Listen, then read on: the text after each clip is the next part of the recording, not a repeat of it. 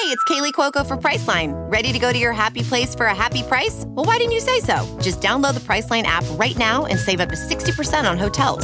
So whether it's Cousin Kevin's Kazoo Concert in Kansas City, go Kevin, or Becky's Bachelorette Bash in Bermuda, you never have to miss a trip ever again. So download the Priceline app today. Your savings are waiting.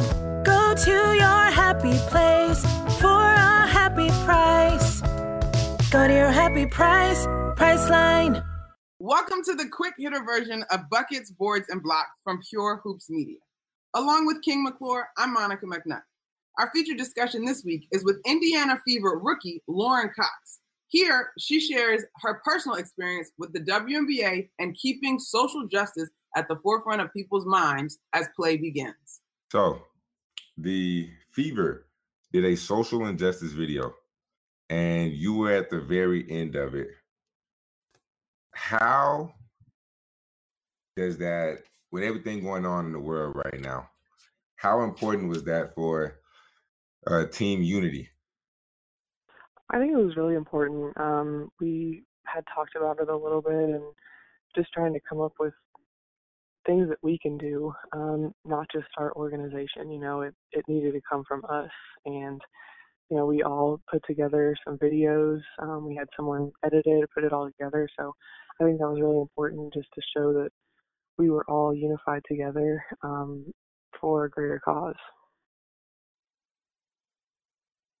It's a big deal. Yeah. It's a really big deal. And I commend you guys. I commend the W.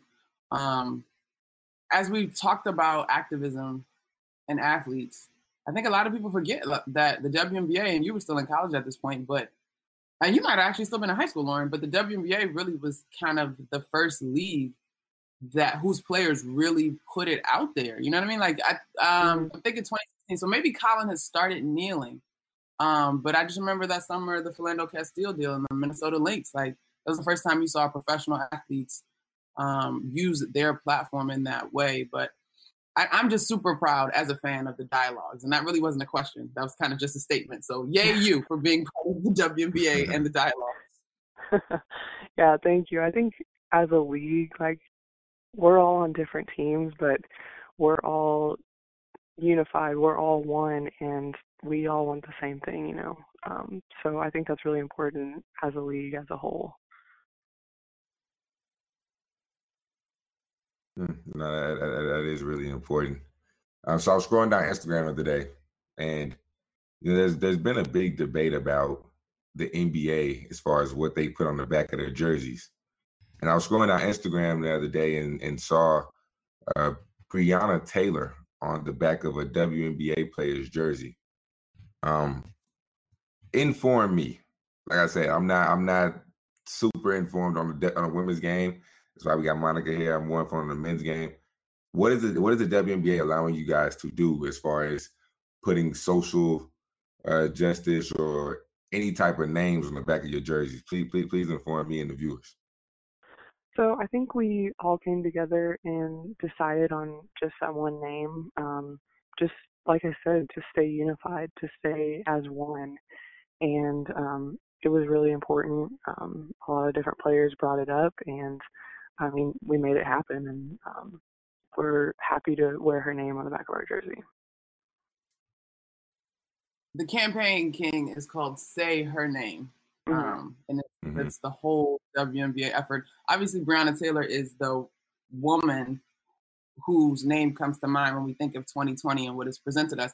But there have been other women who have been victims of police brutality, and for whatever reason, in the narrative, women seem to get lost. And so it's amazing to me. Again, I just can't commend the leaders of the W enough, whether you talk about NECA and what she's doing with the Players Union. And then I believe there's a council that they've now put together that will be lending their voice and figuring out ways that the W can partner to move social justice causes forward. I think it's great. I know I was one who was reticent about sports coming back because I felt like the messaging would be lost just by nature of sports are back. We're now paying attention to the games and how many blocks Lauren got and how many minutes guys are playing and so on and so forth.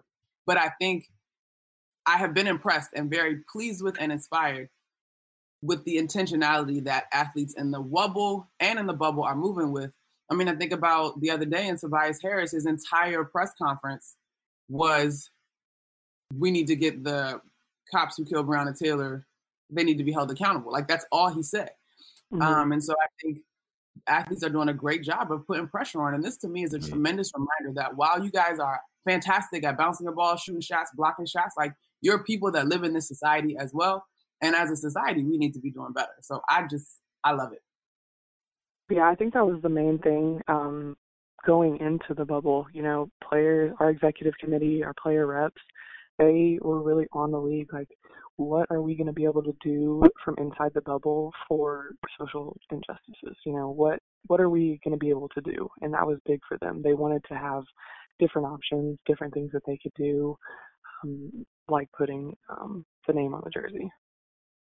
Lauren, and okay, so I'm gonna go there because this is this pod, and King is your friend, and I think that you're eloquent and smart, and you can handle it. You are an athlete, Lauren, but you're also a white woman, right? And you grew up in Texas. Baylor is a Christian university in Texas.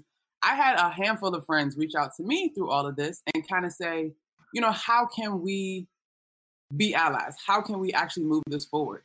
In what way has this whole thing kind of been eye-opening for you? Or has it? Or have you been one of those folks that's always been very keenly aware of the differences in our country in terms of experiences of Black folks and white folks? I've kind of always been aware of it. My boyfriend is Black, so I know some of the things that he goes through, and you know, when all of this started coming out, I mean, I feared for his life at times, and that's hard. And because of that, I get hate messages on like social media all the time, just because of that. And that's really hard to see because, I mean, I was raised to not see the color of your skin. I was raised to treat everyone equally, no matter where they grew up, no matter where they came from, whatever it was. That's just how I was raised, and that's how I'm going to raise my kids one day. Wow, wow. Well, thanks for sharing that, Lauren. Wow. If you'd like to hear more, check out the full version of Buckets, Boards, and Blocks with Monica McNutt and me, King McClure, from Pure Hoops Media.